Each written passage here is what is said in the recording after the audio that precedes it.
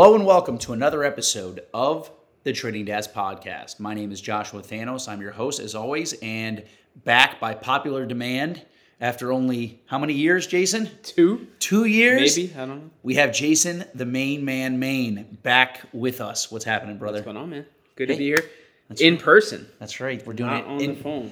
That's right. That is weird. Work from home. Well, we are working from home, but we're in contact with each other. Yeah, as we should be. We are both back in the South Florida homeland permanently. So I'm looking at a palm tree right now. I'm looking right at it. It's great. Yeah, it's a good thing. Tremendous.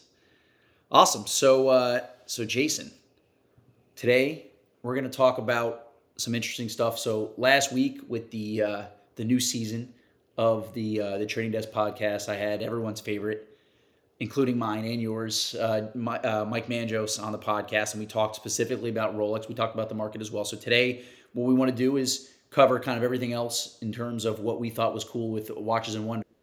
Not too many brands made waves, but there are a few that we have. One specific, I think we both agree on, and then kind of talk about what has happened to the market in the last, say, 3 weeks or so or 2 weeks since basically Rolex kind of lit the world on fire. So that's kind of what we're going to be talking about, guys. So if you're interested in that, go ahead and listen. But first, as always, we have our customary wrist check. So Jason has an Apple Watch on, I think. I have my most recent purchase, the green Seamaster that just came out not too long ago, the 42 millimeter. And I was telling Josh before the show, for whatever reason, this particular piece, I've gone out of my way to put it away, try and put it back in the watch box and maybe break out different watches since I've gotten it. And for whatever reason, it always finds its way back outside of the box. And the second day after I got it, I put it on the rubber, which conveniently I ordered before the watch. And the rubber strap and the deployment buckle sat on my desk for a couple months before the watch came. And day 2, I put it on the rubber, never went back, and now it's back on the bracelet, so I'm trying something different. But yeah, if you haven't seen the new green Seamaster, it's still pretty hard to get, and there are people still looking for them. But it's a great rendition, and I know you have the blue one. Yes, 42 millimeter. I have the blue. We did a little comparison out in the Florida sun, and I like the green. It is cool, but for me, I think the blue is where it's at. In fact, we were talking about this. I have guys who are friends, maybe, or people who are just getting into watches, and they're like, hey, what should I start with in terms of, my collection? A watch that I can kind of just warm myself up to watches in general, something that maybe I can own for a year or two and not just get my ass kicked in terms of trade value, all that stuff. And I think, man, every time it comes back to this. In fact, you and I did a show back maybe like 2017, 2018 about how you can do an entire collection of just Omegas. Sure. But I think that the 42 millimeter current Seamaster, the wave dial, the ceramic laser etched wave dials. I picked the blue just because I know it's going to be tradable, but they have so many different really cool colors. But for like $4,500, which I think the green I'm sure is going to be more than that. But the blue trades for around that. Some of the other ones do about that same. But if you're just trying to get into watches and you're not sure, you don't wear a watch every day or you don't wear a nice watch every day, and you want to just see, hey, am I going to be somebody who really will do something like this instead of spending 15, 20 grand on a Rolex or $40,000 or $50,000 in an AP? Start with an Omega Seamaster. It's a great watch. You have a lot of options with it. It wears well. You can wear it literally in every situation. Get up in the morning, put the watch on your wrist, go to work, come home, go to the gym, wear the watch, go to the pool, wear the watch. Literally, it belongs in every situation. So I think that's probably the best starter watch if somebody wanted to get into Swiss watches.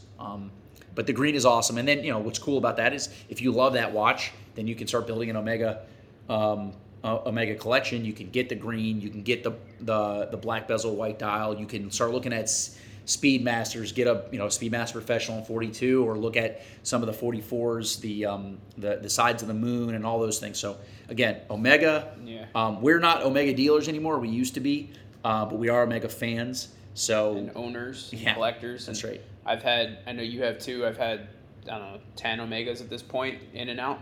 And the number one thing with Omega, similar to Tudor, I would say for most people, is they're easy to come in and out of. It's not a brand.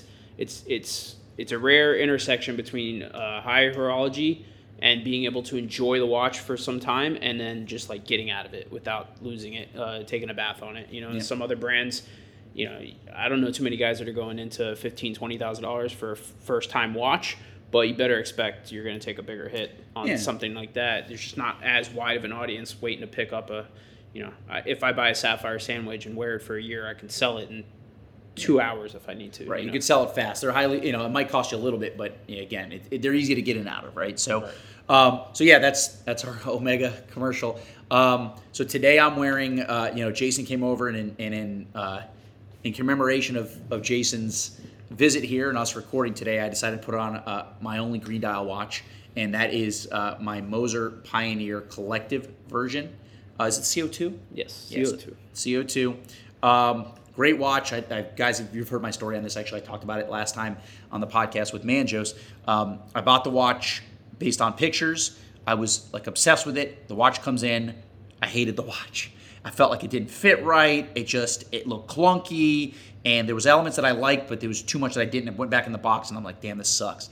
A week later, I put the watch back on the wrist. What I did was I turned the bracelet around on the watch, which allowed it to fit much more snug on my wrist, which is how I have it right now. So technically, the clasp opens the opposite way that I guess it's supposed to. You had seen mine previous to buying yours. But right? I don't think I've ever even tried it on. Yeah, we had lunch and you tried it on, but it was on a strap. Yeah, which I love it on the strap. I don't think you thought the watch was clunky at first. No. When you got it and it was on the bracelet, I think you thought the bracelet was clunky. That was the problem. But yeah, I mean, it's a great piece. If you guys aren't aware, just describing the watch, it's got a matrix green gradient dial, it's got a grain texture to it, so it's different than any other Moser dial. It's got the hands from the Streamliner, and just on the bracelet, it's a full matte everything, so it's not a very shiny watch. It's a really cool look. Yeah, brush finish. It's fantastic. It's got the box crystal too, so for a lot of people, the bubble crystal on the regular Pioneer is kind of the killer for them. Mm-hmm. So the box crystal really helps here with this piece. But black ceramic bezel, bidirectional. What I really loved about the watch, and one thing that I kept coming back into, is the case. The case finishing. So the way that they kind of etch out the flanks of the case is so unbelievably beautiful. And again, on the strap, initially I'm like, this is great, but I didn't buy it to wear it on a strap. I bought it to wear it on a bracelet, and I thought the bracelet was clunky. But I got used to it. I really love it. It does have an awesome micro adjustment in the clasp itself. And again, I'm wearing it right now. I put it on the wrist. It feels great. I love it. So, the trading prices for these have kind of fluctuated a bit. When I bought them, they're a little bit high. It came down. It looks like they're back up again. In fact, I think Watchbox just bought one, so we'll see where it lands. It's probably going to be listed in the 20s somewhere. It's only 50. Right. Only 50 of these ever made, so I think it's probably worth it. It's a great watch. If you're looking for a sport watch from a smaller brand, Moser only makes about 1,000 to 1,500 watches per year. This is only 50 pieces made, so you're not going to see anyone ever wearing one of these again. They do make different versions of the Pioneer, and Govberg's even released a 100-piece edition in titanium at 40 millimeters, which really cool watch for me. It's a little bit small in titanium. I would love the 42.8, the ones that we have, Jason. This watch in titanium was the only thing that would make it better. If this is in titanium, it would be unbelievable. And I got to imagine, for sure, a titanium regular size Pioneer's coming out. It has to, yeah. It has to, but I don't know if it's going to be a full version of that, obviously. Well, but I kind of would hope it be pretty similar. I would, I mean, we would hope it wouldn't be, because you don't want to affect the values, but you also don't want to have that steel piece on your wrist and hope and want a titanium one, because then you're in a world of hurt. Yeah. But I'll probably get that if they do come out with this size watch in titanium. I'll probably buy that as well. But yeah, it's great. It's an awesome, mid-tier, what's the word I'm looking for? Independent brand, right? Yeah. So it's Moser's not the smallest brand. They make, there's brands out there that make 50 watches in a year, right? So they make 1,000 to 1,500 watches a year. So, hand finishing, handmade, all the movements are all in-house. So if you're looking for something a little bit more special, but you want a robust sport watch, this is the watch for you. Yeah, I mean, still a great smaller company that you have access to. You and I have had lunch with their U.S. boss man, the President, U.S. president.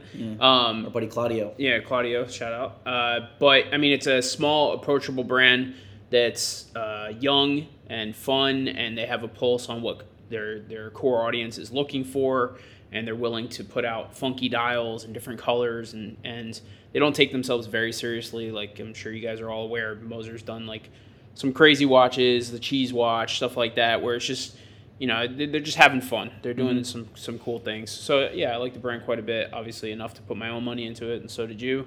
And it's not like going in and buying something that's one of six and gonna cost the moon, but it's certainly higher level than like the Omega I'm wearing or our Rolexes, for instance, in terms of we're independent and predominantly machine made. Right.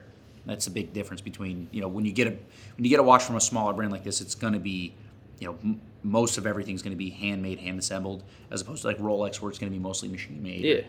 Yeah. But just different options for your collection. So yeah, there you go, guys. And one last thing about them is that if you ever you can hear like Ed, who runs a company, their CEO.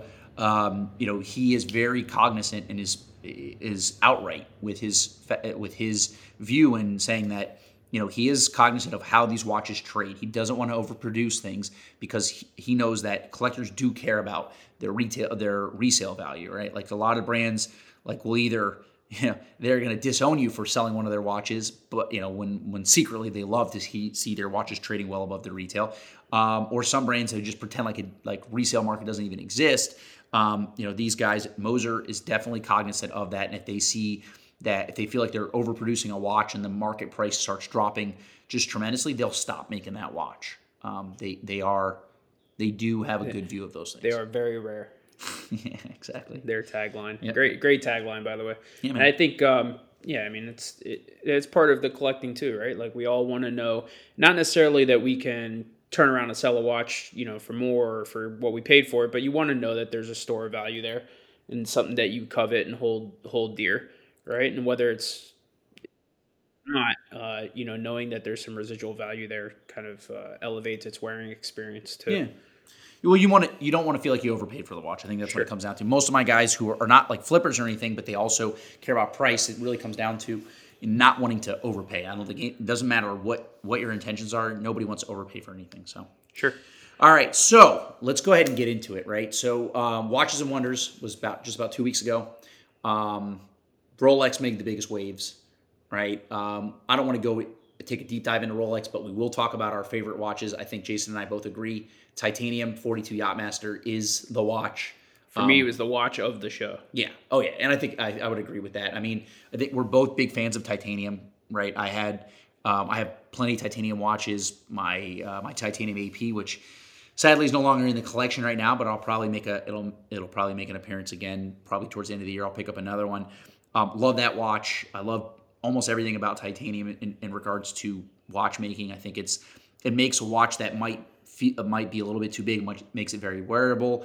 I like to wear watches kind of tight on my wrist, but I don't want to feel like I don't want it to feel clunky. Titanium usually solves that problem.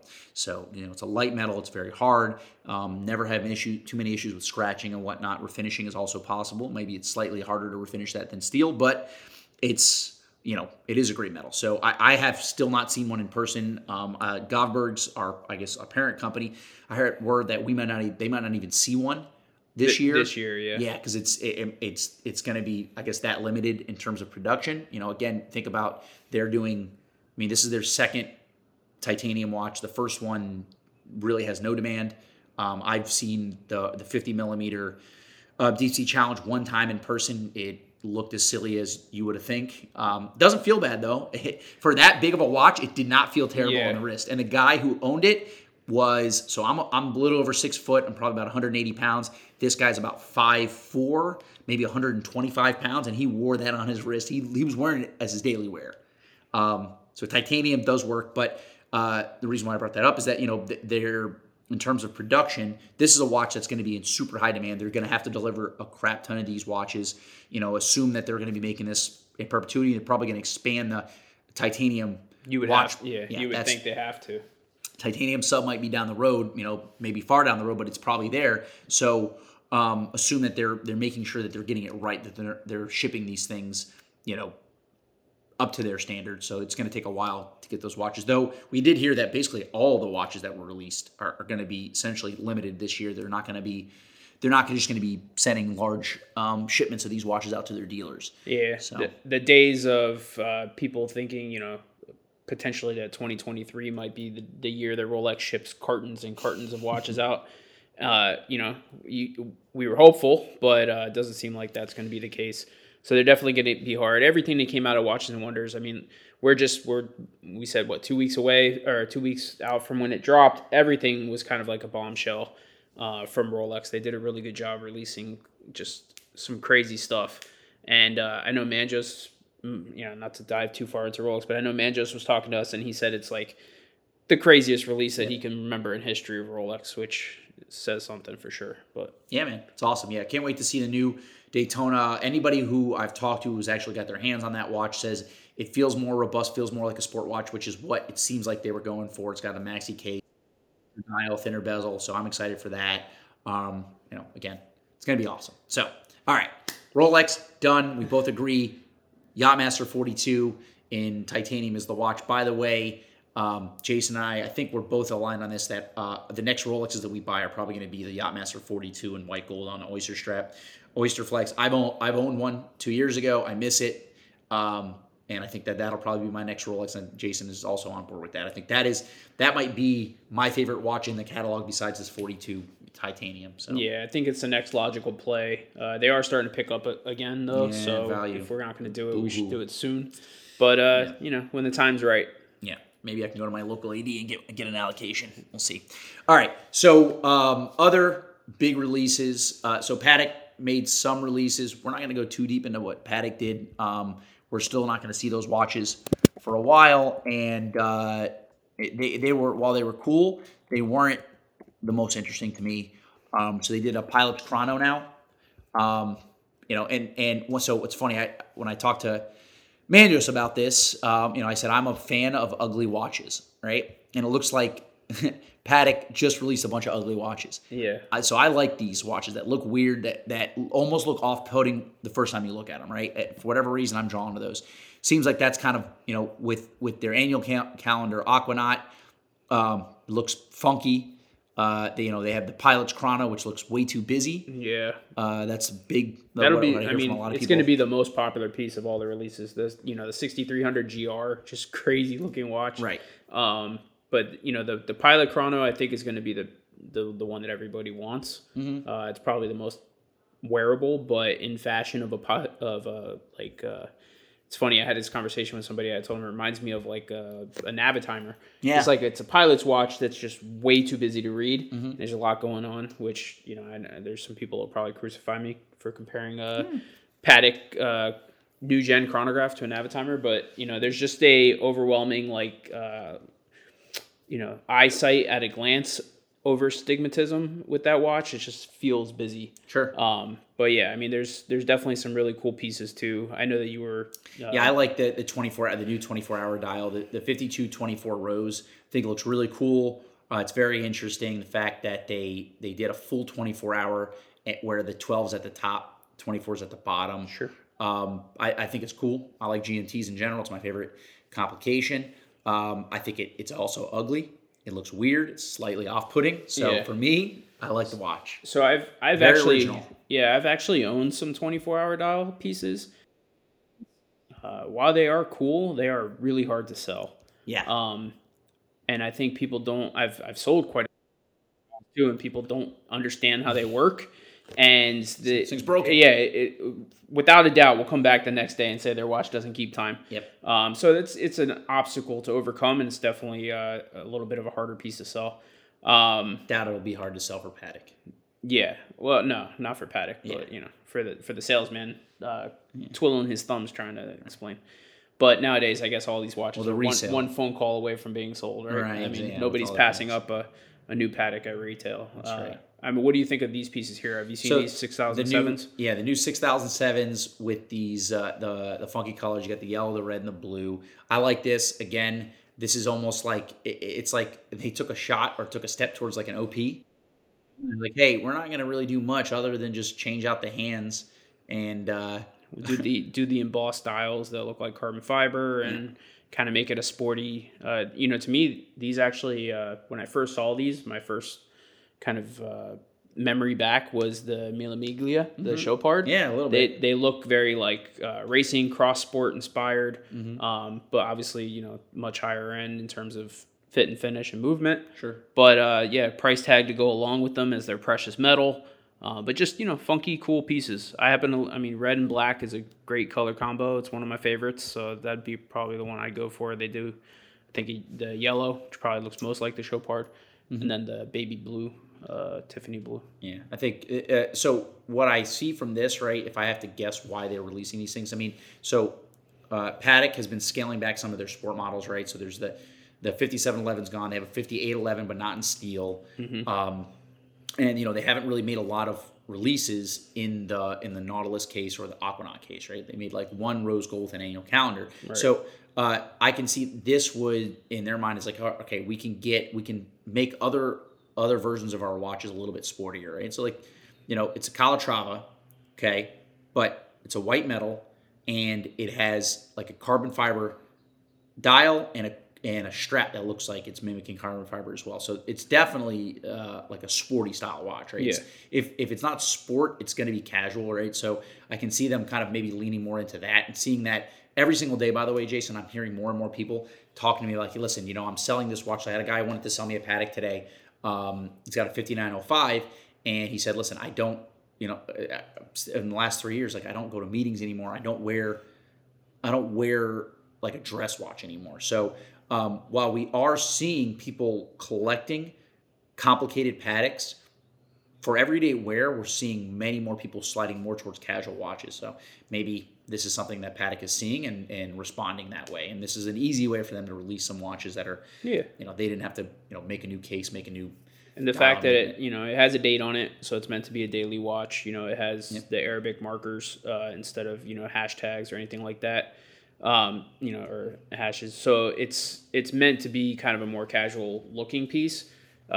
Interestingly, if they'd have done it in steel, they would have probably set the world on fire. Right, and that might come next. It might come next, but I mean, they're what, sub $40,000, if you can get one, which you probably won't be able to. But nice thinking.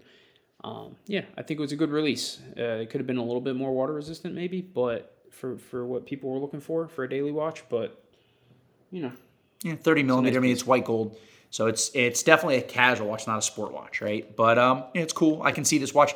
Maybe if Paddock wants to go in titanium, that's a good look right there. That would be a cool piece. Yeah. All right. So that covers Paddock. What else do we have here, Jay? So we have something I liked that you didn't.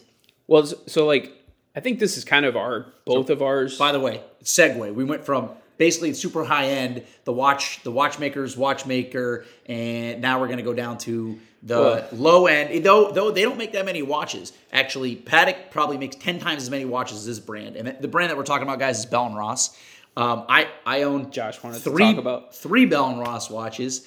I like Bell & Ross. I think their U.S. headquarters is in Miami, so that also makes me feel good.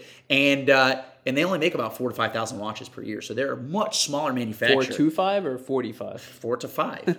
Yeah, but they're a much smaller manufacturer. Than big old Paddock, the big Paddock factory, just churning watches out. Bell & Ross over here, hand making 4,000 to 5,000 watches. I mean, listen. They're by the way, in terms of production numbers, Bell & Ross, Longa, Richard Mille, all roughly in that same. So just saying. Well, I like Bell & Ross. 15 years ago, I was selling Bell & Ross new at retail. Oh well, yeah. It was a fun time because they were relatively up and coming, but they were doing cool limited editions and really cool packaging. They were ahead of the curve. They came with tools. Mm-hmm. They came with patches that commemorated the special edition, and they were under $10,000. They were fun watches. And they're still fun watches. This particular one that you want to talk about is I'm not a fan of, but I do like the brand. So they came out with the BR05 probably about 4 or 5 years ago. Yeah. All right, and so we're Govberg Jewelers, our parent company, is an authorized dealer. So we got to see those watches and their boutiques in Philly. Nice watches, cool. Not my favorite watch. I thought it was like, okay, this is nice, but it's like kind of like it's almost like, it takes a lot of design elements from like a Nautilus and an Aquanaut, right? It's like it's a smallish square sport watch is what they did. And I think they've done all right with it. We've had some guys who like these watches.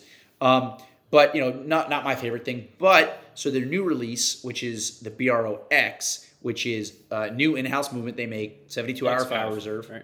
X5, sorry. Yeah. BRO-X5, yeah. Instead of the O5, it's X5. It has the like altimeter style date wheel, so you can see 3 days of the week, so not only what day it is yet today, you also get to see what date it was yesterday, and also, Jason, as an added bonus, you get to see tomorrow's date, so what the heck's going on. Yeah, nobody's getting anything past you. That's right. Nobody's getting anything past you if you're wearing that watch. It has a power reserve on the dial. I think it's a handsome watch. It's kind of cool. $7,500 on a bracelet. I think $6,900 on a strap. So it doesn't break the bank.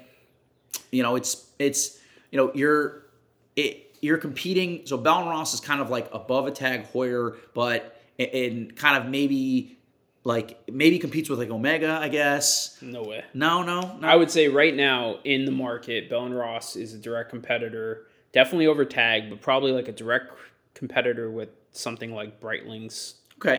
Breitling's market. Yeah, but I think Omega is a step above for sure. Yeah, I don't know.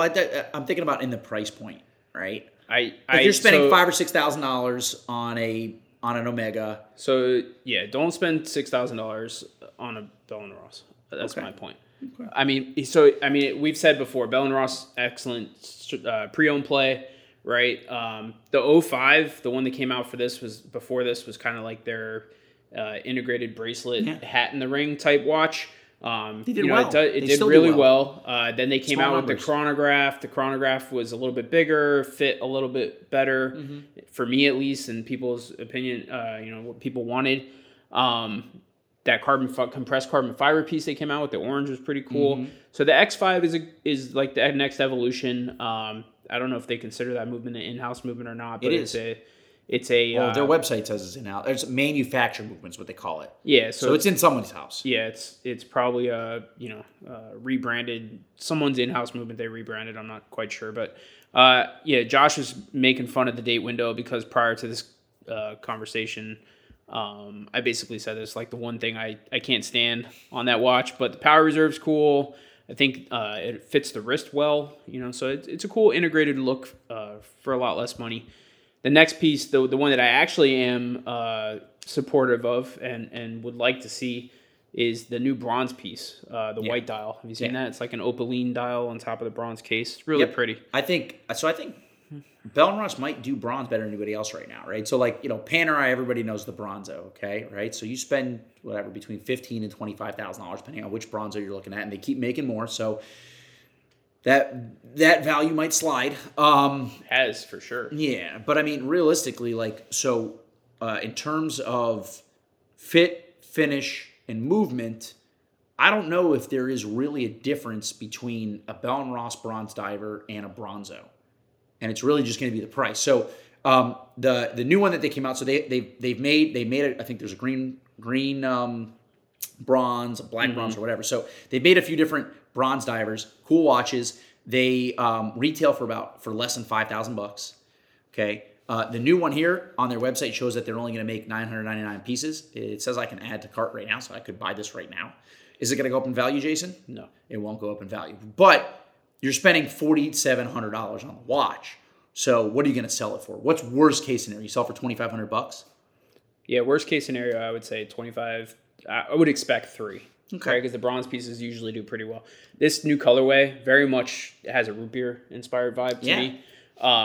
I like their bronze pieces in the past. I will just backtrack a little bit, and if you want to compare this to probably the next, I would say best fit and finish bronze piece, probably a little bit better than this for the money in the market, it's got to be the Tudor. Okay.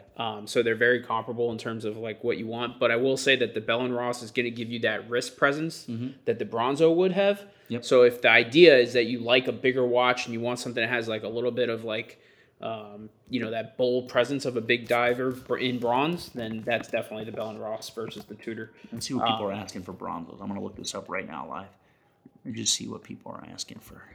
So in terms of like what came out from Watches and Wonders for Bell & Ross, I like this I'll say like root beer inspired Opaline dial in the bronze better than that X5. Just for me personally. I agree. Well, this is a watch that you and I would both own. I mean, I own the blue steel diver, which I love that watch when it came out. I got it right away actually, and it's the retail on that was I think.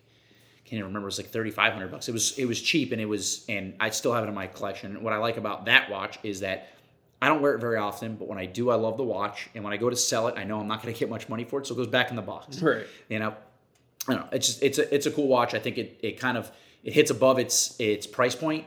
If you want like a legitimate diving watch from a cool brand that's not going to look like anything else, that's certainly not going to break the bank, this is the watch. And it being that 0392 case, it's the smaller size, not the 01. Mm-hmm. It really is the perfect size. It's very 42 mil. 42 millimeter case is where it's at on that watch, and it's distinctively Bell & Ross. Yep. Like for a watch, I mean, name me another watch for under $5,000 that like from 20 feet away, like that case shape is owned by that brand. Mm-hmm. And if you do, it's because they deserve it. Like Cartier would be one, like the Santos, but even then, that watch is more expensive.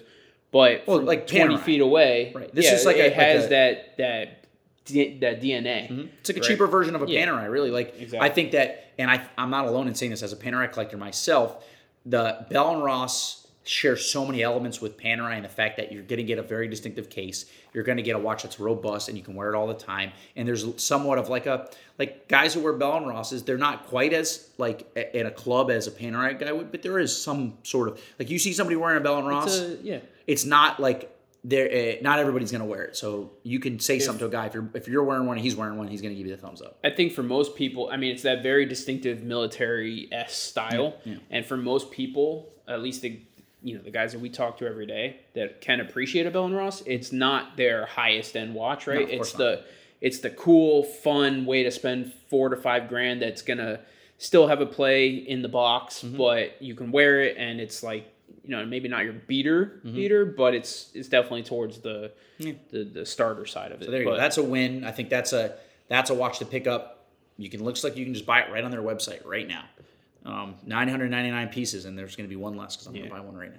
Don't forget to send us our commission, Bell & Ross. Exactly. Yeah. All right. So other kind of cool watches, just honorable mentions. Chopard came out with a new dial for their Alpine Eagle, which has been a good watch. That watch, like every time I get it in my hands, I'm surprised at the quality of that watch. Yeah, the XPS. It's so that watch. Yeah, I mean it's a pretty bold watch from them, but again, it's it's been out in different variations. Mm-hmm. I think this dial will sell really well. I think my takeaway from that watch, I like it quite a bit. Micro rotor, comfortable, comfortable on the wrist, on the bracelet. My take for that watch is it's like a little bit smaller than I want from that watch. Yeah, the way it wears, like it's a 41, but I think it wears closer to 39. It's super thin. Which I see. The problem is for me, I love that. Yeah, like I like a 41 that wears slightly smaller. So like this is if you don't want to spend $50,000 on a Royal Oak, or if you don't want to spend $100,000 on a 5711, but you want a good quality watch from a small manufacturer.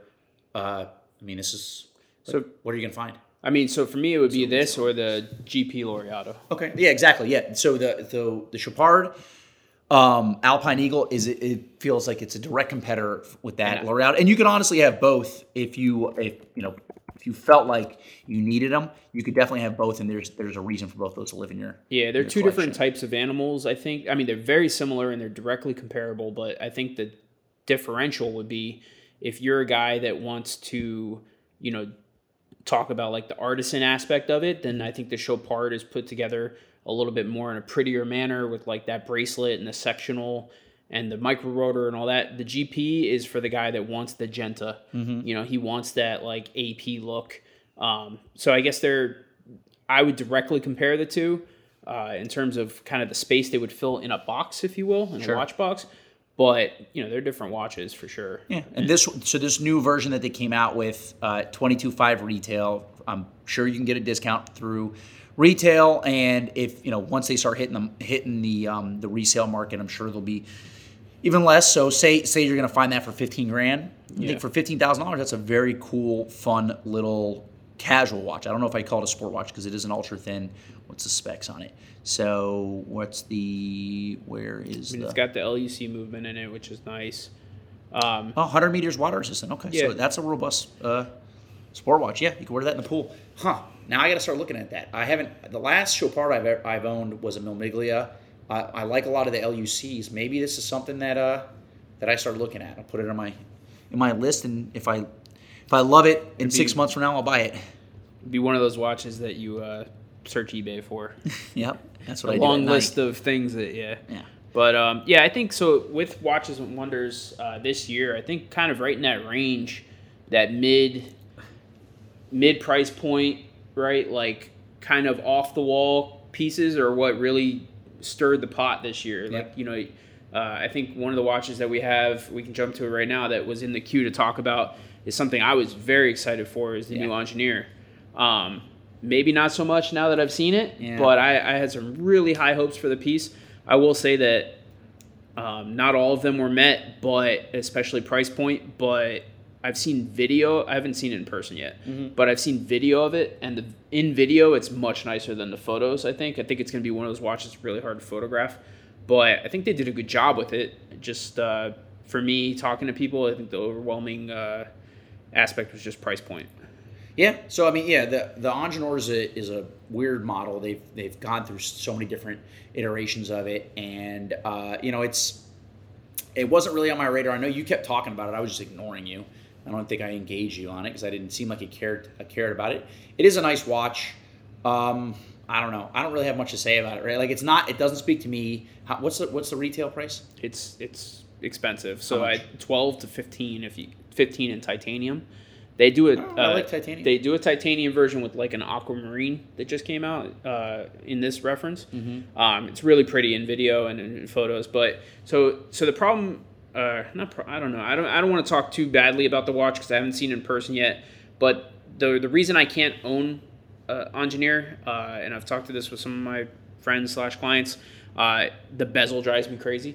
So it's a similar problem with the old one. I was kind of hoping they were gonna rectify it. The reason that the Engineer has those tool marks in the top of the bezel in the older generations is that's how the watch was put together, right? You would use a special wrench to screw the bezel down and then put the watch together. So like an offshore. Correct. So, but now that's not the case. So for me, there's decorative. So there's really no reason for them not to line up with the hour markers, which drives me crazy. You got the one at the 12 o'clock, which is perfect, and then all the other ones are off kilt. Not to say that it needed to be, but it's just something, and it might be me and my crazy eye, but like just aesthetically, it would be something that would bother me enough to where I wouldn't own the watch. So I'll disagree with you. I'll say that if they line them up, I think it would almost look a little strange to me. Now I'm looking at a picture. It's 15 degrees off. I know, but it's so. I think that it would almost be. I don't know what's the word I'm looking for, but it. I don't know. I think I would. I understand what you're saying. So these are decorative. Is that what you're telling me? Yes. Okay. So there's no reason for them to be there. So maybe we don't need to have them at all. It's a historical look for the watch, though. So like I could see why they would want to continue it. It's a nitpick at this point. Let's say that's not really an argument for anybody but me, right? It's just my craziness. Yeah. So it's the bracelet's beautiful. Case is really nice. I know some people don't love the crown guards on the new one. I happen to think it looks really cool.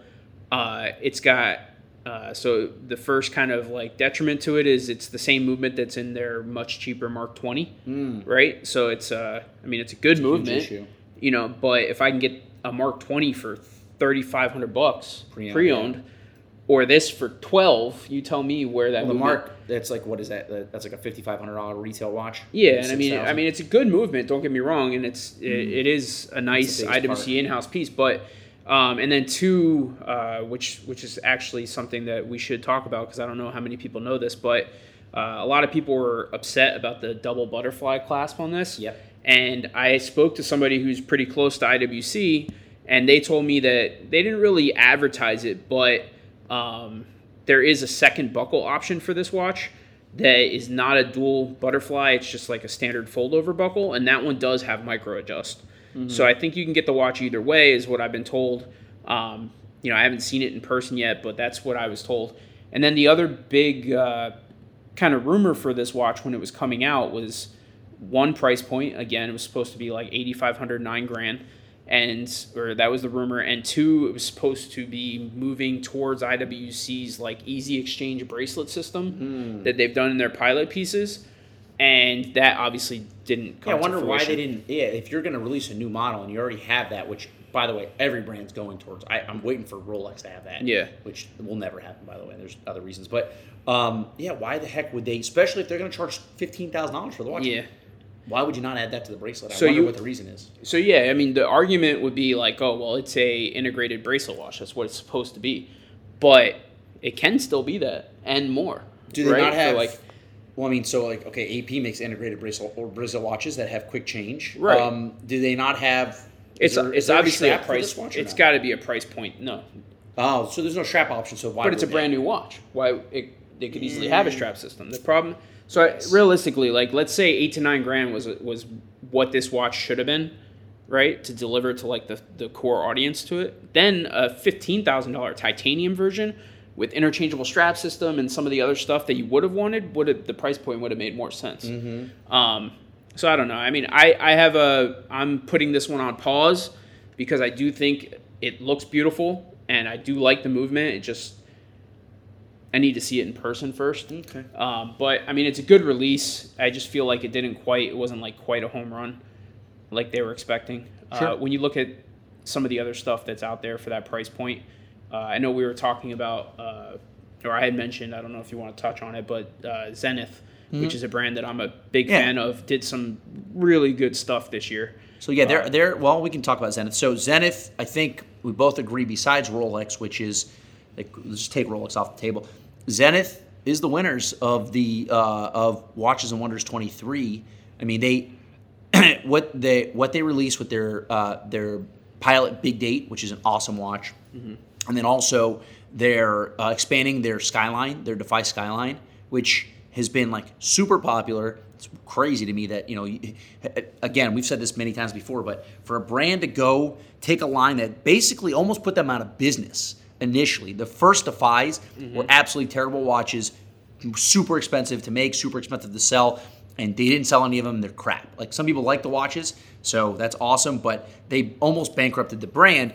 And then for them to reinvent this, 20 years, 25 years later, and make it basically their most popular watch is tremendous. Like, I have to give Zenith a huge commendation for that. I mean, they've killed it, and these things are really cool. So basically what they've done is they've created a Royal Oak that is slightly more wearable, much more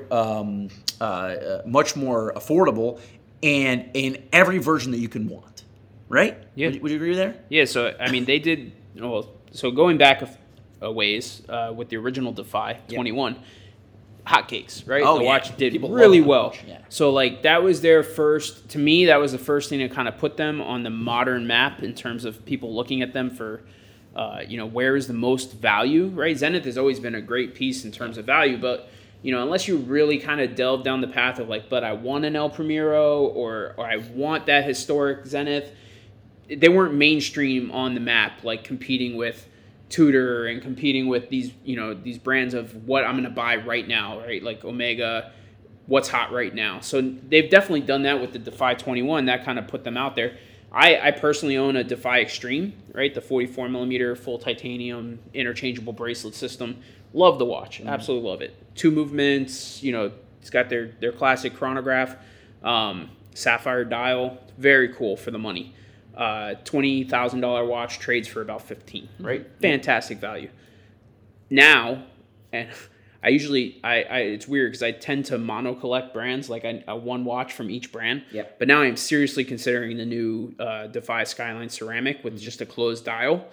So you name for me a watch that's $15,000 or under, full ceramic case bracelet, interchangeable ceramic bracelet to a rubber strap with a quick change system, with a movement that's got the provenance of the El Primero.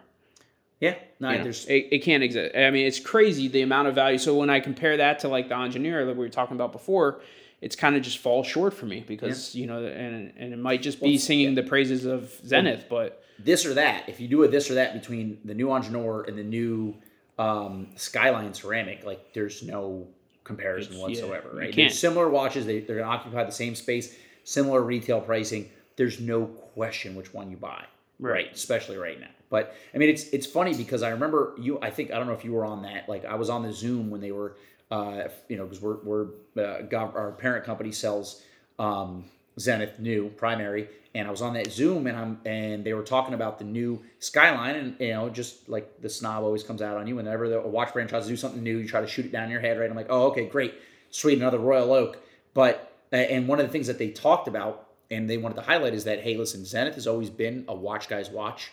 People know Zenith from like the El Primero movements and how they were in some of the Rolexes and all these things, right? But they want to move more into a lifestyle brand. That's something that they want to try to do. And I'm like, yeah, right. Good luck, right? Well, they're doing it. That was probably 2 or 3 years ago. They're doing it, man. They, especially with this watch, I have guys who are like, yo, for the price point, this is a great watch. And, in terms of rebranding yourself, it's going to take 10, 15 years, right? Like, so I can see a time in which, these brands are something that like everybody has to have a Zenith Skyline or, whatever it might be, a Big Pilot or whatever which kind of a lot of people have been that way in terms of Big Pilots, especially when they released the little Big Pilot, which is awesome, 43 millimeter. But, Zenith has been just, that was IWC. What am I thinking about? That's IWC. But sorry. But Zenith has their pilot piece. Right, they have the pilot piece as well. So, but yeah, what I like is that Zenith has been moving more into, the view of non-hardcore collectors, right? Like they're expanding their market and they're doing it well. Well, I think what they do really well is figuring out how to do both sides of it, because they have pieces that are, they make a new Skyline that's smaller with colorful dials that do or don't have diamonds for like, the lifestyle woman's watch, but they just came out with a rainbow inspired flyback large date chronograph that's in full ceramic. Yeah. That brand new model. But that both brings, some history back with it from the rainbows, and also all the new material science, which is a thing that we've talked about in the past with both the YouTube show and the podcast. Like brands like Hublot, they get a lot of hate, really press material science, right? Zenith is doing the same thing. They're pressing material science. Yeah, but like in terms of where they can put the most value dollar wise into movement development, material science. That's why I love this brand, and I do think you're right. Like they're probably 5 years away from being like the next big name brand. Maybe not over retail pieces, but definitely trading really hard at retail. Yeah, we're like everybody knows them and everybody understands them. Yeah, man. I mean, the new Chrono, by the way, has the quick release. That's right. System. Yeah, Zenith does quick release. Seems like everybody's doing that. They realize, hey guys, people like to swap their straps. Like, give them what they want. And it's a great way for the brand to make money too, because like, what do you like the watch that I have, the Defy Extreme? Yeah. I have 6 straps for it, and you can only buy them from one place. So you got to buy the manufacturer strap to make it work, but. Yeah. Figure it's worth it because it's $200. They're $300. Yep. And snaps right in, looks great, works with the buckle. Yeah. But I think I would say I would give it. I know you said that they win Watches and Wonders for this kind of word of mouth tier. I would say Tudor is also very close in terms of what everybody's talking about. Zenith and Tudor, I think, did fantastic jobs for different reasons. I mean, it's funny. So like. They came out with the Black Bay 54. They came out with the new Jubilee for the Black Bay, and then the new GMT, which are all really cool. I've owned, I think, every version of the Black Bay. Those are fun watches. Yeah. It's just there's something different about like the Black Bay's cool, love it, trade in, trade out. I never get hard attached to them. Whereas like Zenith, I feel like okay, there's a little something extra there. That's all. Yeah, I mean, that's my view of things. Well, yeah, I mean, listen, the Zeniths are far and away better watches and more interesting in almost every single way. But I've just, to make the segue and also to tell like the talk on the street. Scuttlebutt. As to say that Tudor made a large push into some new models and people are talking about them. And every time Tudor releases something, people talk about it. But they came out with the Metas certified new red Black Bays, couple different bracelet options like you mentioned. I don't know if they call it a Jubilee or if it's technically their 5-link. It's a Jubilee, Jason. I looked at it. I saw it. I saw that it was a Jubilee, so I'm going to call it that. Okay. So, I mean, it's really cool. I think, we mentioned the 42 titanium. That's a piece, Yachtmaster. That's a piece that I want from the show. Sure. The Metas red on the rubber strap with the deployant, the Easy Link deployant, is going to be something I probably want from the show too. Sure. So I think tremendous amount of bang for the buck. They obviously released some other stuff, the 54, which is their new 37 millimeter. To me, they're still trying to find the perfect size. Yeah, to me it was weird. The tuner is kind of like clunky, or the Black Bay. I've owned a bunch. Yeah. On a strap, it's clunky. Some days I like it, some days I don't. So the new red Metas is thinner. Not by much, but a little bit. Yeah, but that's what you need. I think they changed the crystal set, and they also changed the way the dial is mounted to the movement, so it's a little thinner. Okay. A millimeter or so thinner. Okay, that's a lot actually. Yeah, it's maybe not quite a millimeter, 0.8 or 0.9, something like that. But supposedly it's noticeably thinner. Sure. So that's what excites me. The 54 was a weird release to me. It's like, how much smaller did you need to go from the 58? Yeah. But it's cool. Maybe my significant other would like it. I think that they did some things to it that kind of... Jason, there's a place called Asia. Well, so... where they can sell lots of them. It's not so much the men's or women's side of it, but it does feel a little bit like they're trying to make it a little bit less masculine, because they took away, like it's got the same sunburst dial that the new smaller Pelagos has. Yeah. So they're trying to take the edge off it a little bit. Well, because it is kind of a clunky watch. So they're like, all right, what can we do without making a brand new model? You know what I would like is actually a 42 in titanium. If they start making titanium Black Bays. Yeah, I guess. Never mind. I totally forgot there's something called a Pelagos too. I love the Pelagos. I've owned several. The Pelagos is my Black Bay. Yeah. I've never owned a Black Bay 41. I've owned a few Pelagos. I've owned a few Pelagos. So it's similar to I have the same relationship I do with a Speedmaster, where they do? They should make a titanium watch. Jesus. But yeah, I mean they're great, and one of the things too that I actually like about that, not to harp on the red Metas too much, but my favorite part of the Pelagos, aside from that buckle that's great, is the way that the strap fits the end links of the bracelet to go back into that finished look, which the new one comes with. So like you can get the rubber strap, has that finished end links, looks really good. This piece here, the silver opaline GMT, it's beautiful. I think it's pretty. When it came out, I did what you said about the whole Zenith thing, where like the watch snob in me is like, well, it's just a different dial. Like, but in videos, it looks much better than it does in photos. In photos, it looked white, and in videos, it looks more like an opaline, kind of really pretty. It almost looks exactly like a poor man's Meteorite GMT. Yeah. Level Rolex is the reason why they made them in the first place. They've taken on a life of their own, and guys own both, and I like them. And I think they do a great job. And like, you don't have to ever own a Rolex, and you can own a Tudor. But yeah, I mean, they're scaled down Rolex, essentially what they're supposed to be. I think the awesome. thing yeah, but I mean, so but they should make it in titanium. The GMT and titanium might live, but the thing with that piece is it's the exact same dimensions and all that as the previous one, and I know people were calling for it to be thinner because it's a thicker watch to begin with. Yeah, but there's titanium also solves it. Yeah, you and titanium. So there's also the new what do they call them? Black Bay. I think they just call it the 41. So the one without the bezel. Yeah. So it's like their OP essentially. It's a smooth bezel. It's a Aquaterra. There it is. Well, if you're going to make the correlation to Rolex, this is like their OP. Okay. So it's a smooth bezel, comes in the 5-link or the Oyster style. Jubilee, it's called Jubilee. Yeah, Jubilee or Oyster style. Now it comes in like a smoke dial. It's actually pretty, and it's all right. It's it looks like a field watch or like just a basic OP. It's not bad, but I know people are talking about them because now it comes in a bunch of different flavors and sizes. I think all the way down to 31 millimeter, if I'm not mistaken. So 31 to 41. Well, you're right, because they did expand the OPs actually as well. Right. So they make I think a 28, a 31, 34, 36, and 41 OP. So now they expanded the new Black Bays 31, 36, 39, and 41. Interesting. Yeah. And then I did speak with some people that were in Switzerland, and the overwhelming report back from a few different people for me was that the newer what you want to call Jubilee or 5-link, the finishing on it and the fit felt superior to regular like Tudor manufacturing. Nice. 2 or 3 people told me like it just felt really nice.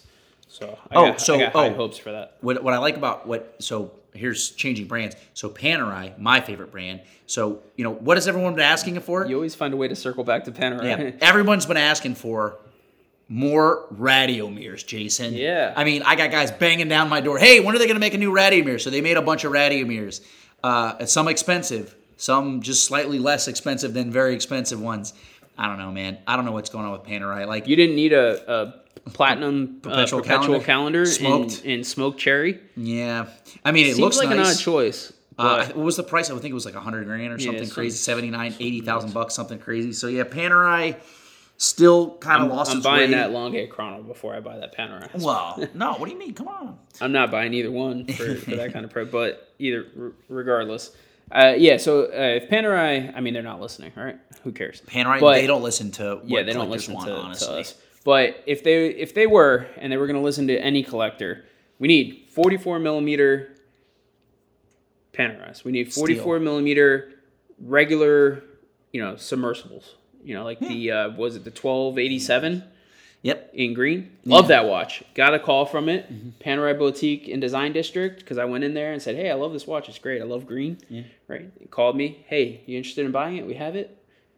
Yeah. Well, let's talk about it. How much? 11.7 I think is the retail. And that's 11.7. You want it? For a stainless submersible. So I'm like, not so much. Because I've owned a 24, I've owned a 25, and guess what? For $5,500, $6,000, great pieces. Yeah. 11.7, not so much. It's tough, man. I would say, yeah, so this watch, the one we're talking about, they call it Platinum Tech, which I wonder if that's like similar to Trashtanium. 1432, right? Yeah, so the 1432 and Platinum Tech, which again, that might be similar to Trashtanium, which is my favorite. It's the stuff. Recycled. Yeah. So Platinum Tech, material science, okay, fair enough. It's an $88,000 to $90,000 Panerai.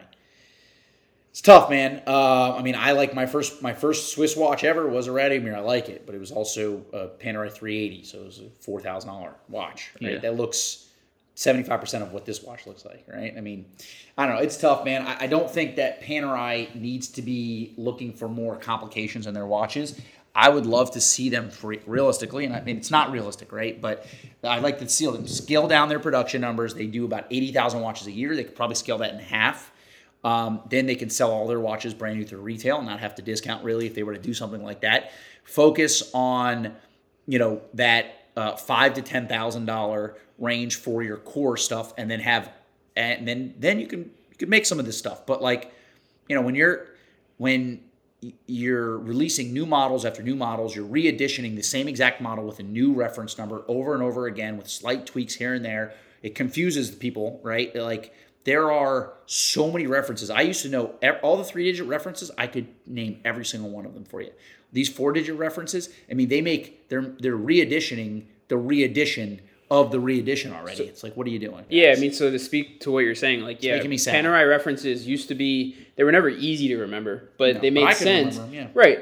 If you did it long enough and you liked the brand, it was worth remembering. Yep. But now it's not so much like there's too many to remember. It's just we stopped caring. Yeah, is what it is. This movement, right? So first of all, it's an annual calendar, and all of the markings are in Italian, right? All the months and are on the watch are in a language that the primary market's probably not looking for, and that's great. You're paying homage to where you come from and all that, but so if that calendar existed in a 1950s case, steel or even titanium for under $20,000, home run. Yeah, an annual calendar. It's not people are buying that watch all the time. Yeah, $88,000 for why? Because it's platinum. It's in there. Does it need to be platinum? Could it be white gold for $56? It would still be overpriced. Could it be for $26? Put it in steel. You might have people looking at it. I think that watch in a base metal of steel or titanium in a $20,000 range or below, you're killing it. You're selling that it might watch. do well, yeah. You know, I could be wrong. These could be all sold out. Who knows? But They are. I don't know. It's tough. So like Panerai does not have a rich history of watchmaking. That's not what they're a tool watch company, right? And their story is really awesome. And you know they get a lot of heat because they will rewrite their own history. They'll make up lies. They'll say all sorts of weird things. It doesn't seem like they care so much about the actual history, which they have like an awesome history, which I love. Like I made a video about kind of the history of Panerai, and some of the stuff that I said on there, I found out was false actually because I was going off of what Panerai's told, right? And that stinks, right? But they do have a cool history. Were they on the wrong side of World War II? Well, yeah, the Italians were for a while, right? So that's part of it. But like, so what? This is not. You're not selling Nazi memorabilia. You don't need to. They could do. Panerai still has like the design elements of Panerai keeps it afloat. People really love, especially the large crown cover. That's what crown guard. This is kind of what drew me to it initially. Then the history comes second. The watches wear great, and as a value play because they're not really going to compete. Like if you're like so you can get a white gold annual calendar from Patek for half of this. Right. So this or that. $90,000 for a platinum Panerai annual calendar or a white gold annual calendar for $40,000 from Patek. Maybe they made like one of these. I don't know, man. It sucks. I don't get too negative about this stuff. The thing with the Panerai, I'll touch a little bit on the history part of it, is like they have a history of making up their history. Yeah. That's the problem. So it doesn't instill a lot of confidence. And then the fact, like there are a lot of brands, not even just in watches, right? In everyday life that we're on the wrong side of things. And that's fine, but they don't go bragging about it and they don't post advertisements about it and then not retract or not, you know what I mean? Like So there's definitely a certain amount of people that are hurt by that. Yeah. Especially people that were into the brand that are no longer that were hurt by that. But let's just not go talking about it. That's all. Well, the other thing is like what we said about, say, like Moser, for example, and this has just become like a trash print. The reason why we're doing this, by the way, is because personally, I love Panerai. I love their watches. I don't love their brand today, but I do. I'll still buy their watches. Old Panerai is my thing. Yeah, pre 2010 Panerais are, in my opinion, kind turned of the best. Into a ramp. But though there are the 42 millimeters are awesome. I think those are great watches. People really love them. So they are still making relevant watches. It's just they do make a lot of irrelevant watches. So that's that. I mean, besides that, like I like the Radiomirs in general. I love them. Do I think you should be spending, $30, $40, $50, $90,000 on a Radiomir? Absolutely not. Yeah. But they made some cool dials. There's only so much you can do with the with Panerai and the types of cases that they have and stuff. So they're just trying to sell more watches. So I understand. All right. What else do we have, Jay? What's another brand that we can... Is there anything on an up note that we can end with that's not a terrible rant down the rabbit hole? Vacheron made some cool stuff. I heard Vacheron came out with some cool stuff. What they did. They have the dual moon. I haven't seen any of these in person, but I have gotten some feedback from guys who have, and they said that they're great. But, nothing earth-shattering. They made a new moon retrograde, a moon phase retrograde, put it into their overseas, which is very pretty watch. I've always loved the overseas, and now that they're trading back at much more reasonable number, I think that they're a great buy. Yeah. Vacheron is a legitimate watchmaker. They're going to make legitimate watches, and there's a reason for them to make all these types of watches. So, for example, just to go back, right? If Panerai made a dual moon or put a moon phase retrograde in one of their Luminors, it probably wouldn't make a lot of sense. Vacheron, it does. Like they're known. They were a holy trinity for a long time, right? Right. The problem is if you put a movement like that in a Panerai, it looks like the fake ones that people make of Panerais that have movements that don't actually work. Making me sick. But anyways, let's all right, get back into something that's not beating on a dead horse. Jason, you have anything positive to say about Hublot? I like Hublot. Yeah, me too. I mean, listen, they get a lot of hate, but the reason why they got a lot of hate was it was well warranted because prior to so I'd say like 2012 or so is when they started changing things. But like prior to that, they would make their movements, like we used to have our head watchmaker came Yeah. from Hublot, and he would tell us that, listen, man, they threw any movement that would work into one of these watches, and they would charge $20,000 for a watch that maybe cost them $500 to make or something silly like that, and they just didn't care about quality, right? The problem was that the case and the bracelet and the dial and all that cost more than the movement that they put in the watch. Yeah. That was the thing. And there would be a disparity between like the same watch with the same reference number can have a $250 movement or a $900 movement or a $1,500 movement, depending on what month they made that watch. Yep.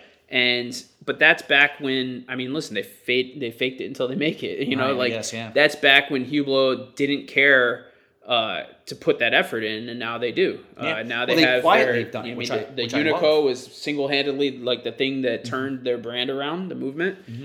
They've got some crazy cool stuff. They also do crazy good. I mean, their ceramic finishing is probably one of the best in the market. Anything else, You know, I like the brand quite a bit. I still not a big fan of paying retail or anything next to it for one, but you know, that's one thing that they've done. So like they release all these really cool movements. Like they have the new Tourbillon, which it's cool, and you know, like the guys will like these watches, and they are big into material technology.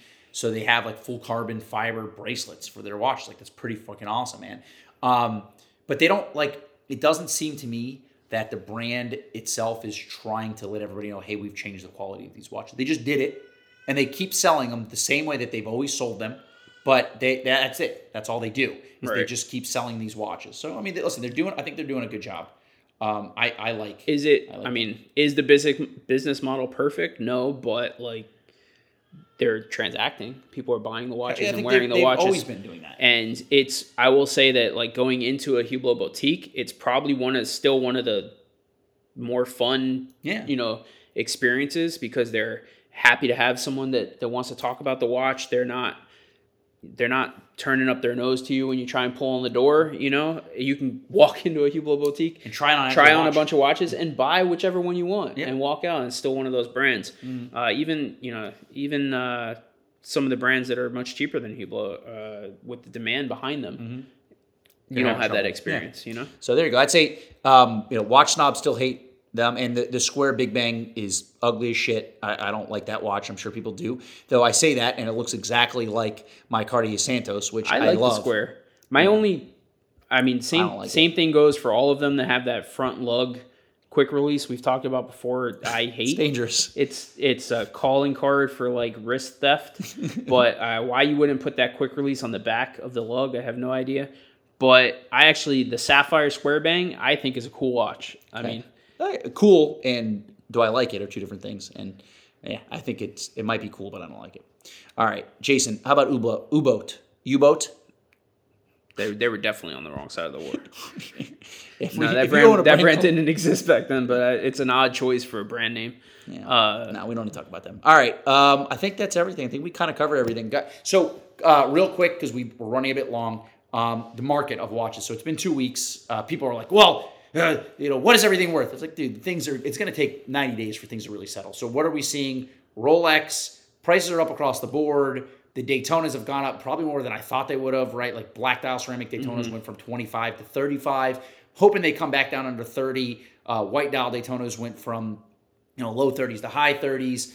And I think that might even go higher once the new ones are actually released, right? So once people start listing those for $70,000, some absurd amount, the first people who get them and flip them immediately, and that's already happening. I have guys who are reaching out to me, sending me pictures of new releases on the website. Hey man, how much are you guys paying for this? I'm getting this next week. I'm like, shit, man. Okay, well, we don't know what we're paying for, and we're probably going to be very conservative, but they're probably going to be listed for very, very high. The Rolex, strong. Patek, strong. AP seems like it's starting to kind of find its level.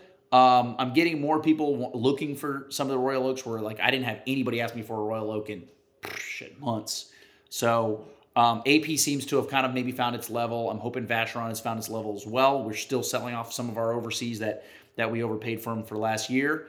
But it seems like things are starting to level out. I'm hoping that the watch market moving forward is kind of this, right? Like it's reasonable. Slightly increased from where we would all just be like gangbusters buying everything you want. So slightly over that.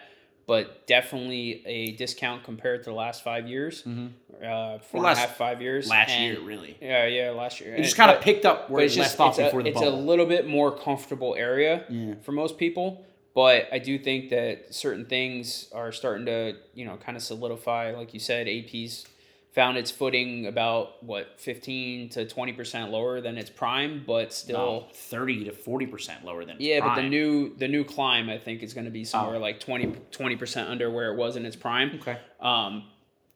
Rolex is on the way up from its kind of the dip last year. So yeah, I mean, Daytonas are going to be what they are. I think that a lot of people are struggling or kind of like scrambling now to find the 1-1 reference because the new cases, the new bezel around the the ring. I actually happen to be like of the opinion I like the new one better than the old one. When they first came out, I said that, and that was kind of an unpopular opinion because everybody was saying the new one looks like a fake panda. I don't know if you've seen that meme where it's this is a real panda and this is a special ed panda. Yeah. But I mean, so I have this running theory because I know that the bezel is thinner. So I would imagine that the dial's bigger. Well, yeah, the dial looks bigger, which is great because the Daytona's always looked like a smaller watch on the wrist. Wears like a true 40 now, apparently, with the new maxi case. Yeah. And then so no more pointed lugs. And the thing that nobody talks about, like everybody wants to complain about the precious metal or whatever the material of the case is, has that band around the bezel, but the ceramic bezel is thinner. Yeah. So I got to imagine Rolex doesn't do anything by mistake, right? R&D off the grid. So like I would imagine that band is to protect the thinner ceramic bezel. I don't know that. I would imagine that I have never had one break. Have you? I've never had a customer break one, but I got to imagine that they said, hey, it's 10% thinner. We need some support, right? Makes sense. The longer hour markers, I like. Yep. It harkens back to like the El Primero Zenith Daytonas. So realistically, it only comes down to the thinner chapter rings around the chronograph registers. And that's something I have to see in person. But a Daytona for a while. A Daytona that wears a little bit bigger and has a little bit larger dial presence on the wrist is not something that I would be mad at looking at. No. I think you're going to get it's all the people who could wear them in the past will like them, and then there also is going to be like a larger contingent of people who thought the Daytona was too small, guys like you. But all right, well, I think that's it, Jason. So anything worth noting? I mean, guys, so if you're listening to this, the reason why I ended up taking some time off here, why we took time off of doing this this podcast was. Some personal reasons. Until I had another kid, which makes things much more difficult in terms of timing. But we're also in the process of opening up 2 offices in South Florida. We do have satellite offices. So if you're listening to this in South Florida, in New York City, or in Los Angeles, we have Watchbox offices in those cities now. So if you wanted to see a watch in person, if you want to meet any of our staff members, if you want to be invited to any of our events, which we're gonna be gaining steam and doing more and more of those, reach out to one of us. So Jason and I both work in the South Florida area. So we are back and forth between our Boca Raton office, which is at the Boca Raton or the Boca Resort in Southwest 18th in Boca Raton. Or we have our slightly larger office in the Design District off of 2nd Ave in Miami. So we'll be doing more events there. We're also, happy to host your event if you have some watch guys and you want to come look at watches and enjoy the evening like that. We're happy to put something together for you. We want to have a presence in each area. So New York City off of Madison Ave and 57th, an amazing office. I flew up there to meet a customer. That thing is absolutely beautiful. I haven't been to the LA office. That one's the biggest one. It's like 5,000 square feet, and we did an amazing event for Debatoon there. Had a bunch of celebrities. It was really cool. So reach out if you want to meet us there. We're happy to set up something for you. Besides that. Reach out to me on Instagram at Mr. Thanos. Jason, Evo_watches. There you go. And subscribe to the podcast. However you're listening to it, subscribe to it. Also check out our YouTube. Tim is on overdrive. He's releasing so many new videos every single day. Our inventory is starting to pick back up again. We're back to buying. So it's, things are good. Yeah, everything's on the up. All right, guys. Thank you very much. If you're listening this deep into it, you're a champion. We love you. See you next time.